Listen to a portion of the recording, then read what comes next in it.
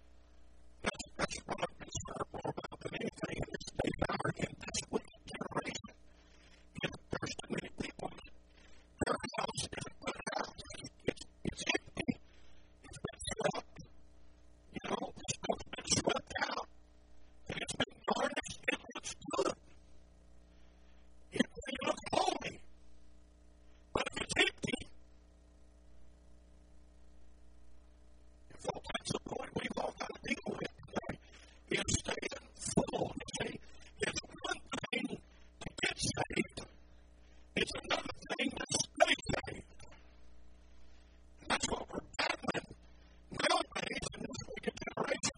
It's not that people don't get saved. Thank God for everybody. Thank God for our brother. God told me I need to go here today. Thank God for him.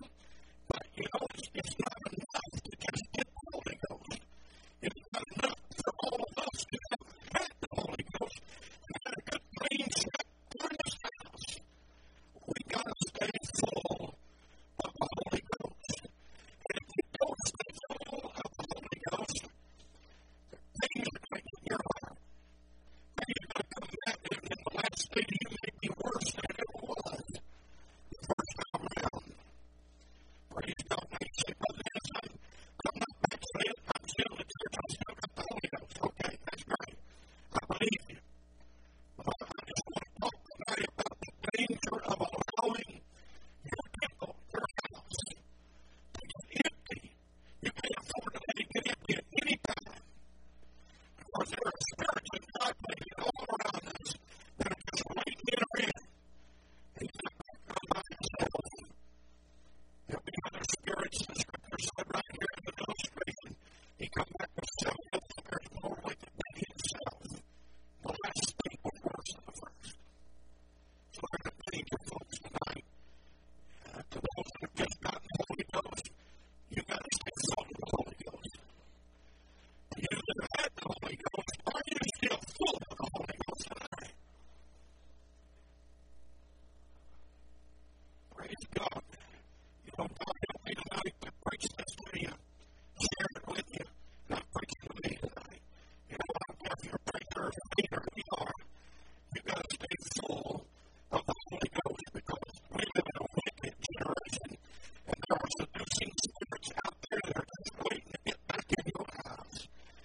Amen. And the best thing you can do is find it swept and garnished and pretty and clean. They want to come into that kind of place. Old Brother Reagan, our good pastor, pray tonight. Ask the Lord to help us tonight.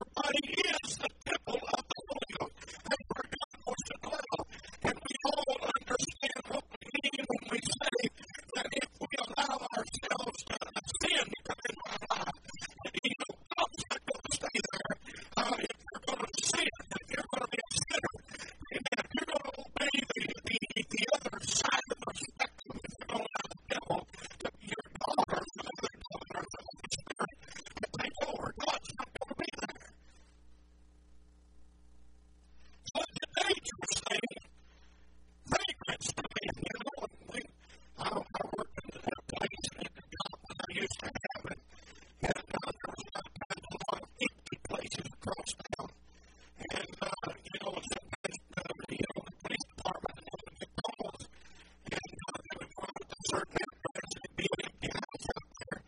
And what it was, someone was in that house, someone got inside there, somebody might have got a crack window, or it might have got a door busted or something, or maybe it was just a house that was in ill repair. You know, it hadn't been taken good care of. The locks weren't on the door. The locks weren't on the windows. It was sitting there, and it was pretty. It was an open avenue for a vagrant to go in there. And so, you know, a lot of times, those vagrants get in those places, and they pick up their bone, and the next thing you know, it's hard to get them out.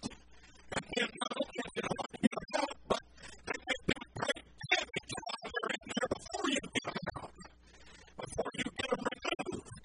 And so, you know, we used to have situations like that, and we even see houses burnt down. You know, and it was in the cold of the winter. And these folks were told they found an empty house. And so they went in there. It was a nice place, perhaps, and it was clean. It looked good. Everything looked good. And there just wasn't nobody living there. It's kind of the way the devil gets in. He wanders around in those quiet places until someday he passes by your house. And though it may be clean and pretty and garnished and swept, and, you know, it's just that God is not in it. If the Lord is not occupying the house, then that vagrant devil is going to come in. And, you know, they never get back to come in by themselves. Sometimes they travel in troops and go. And they may come in with several of them and take up the boat in this place. Well, you know, the Scriptures give us a vivid illustration of the spirits in this world. Seducing spirits, the Scripture said, that are turned loose out there just waiting to find an empty house. It doesn't matter to your enemy if you look good. It don't matter how holy you look. You know I'm not against holiness. I'm a holiness preacher, and I do my best in my life to live it. And I believe in it wholeheartedly. And that's anybody. You know, that's not enough to say you just don't look good. You know, the devil don't care how long your sleeves are, how long your dress is, or if your hair's not cut. He doesn't care whether you do all of these things that we do to be pleasing to him. It doesn't matter to him. He looks at the house. Is anybody living here? Is anybody home in this address? Praise God. He just looked up anywhere. In these bodies.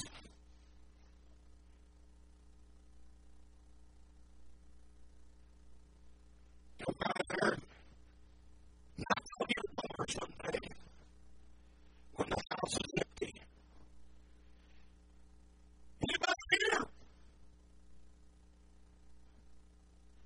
You don't hear nothing. Anybody around?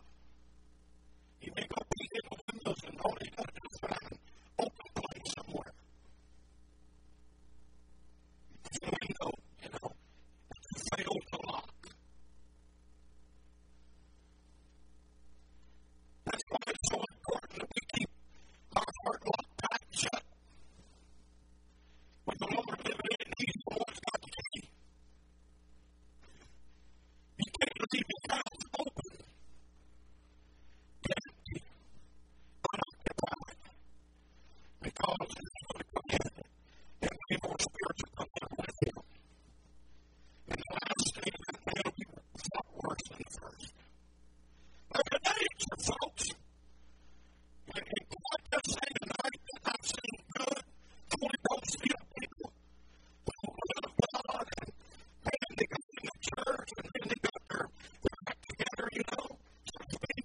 They got everything set up on the outside, the temple was clean, and man, they came in and they put it, and they swept the house, and all of the junk and the filth and the mire and everything out, and oh man, it wasn't long, you didn't recognize who they were, you know, because they had made such a change in their life. You looked at them and you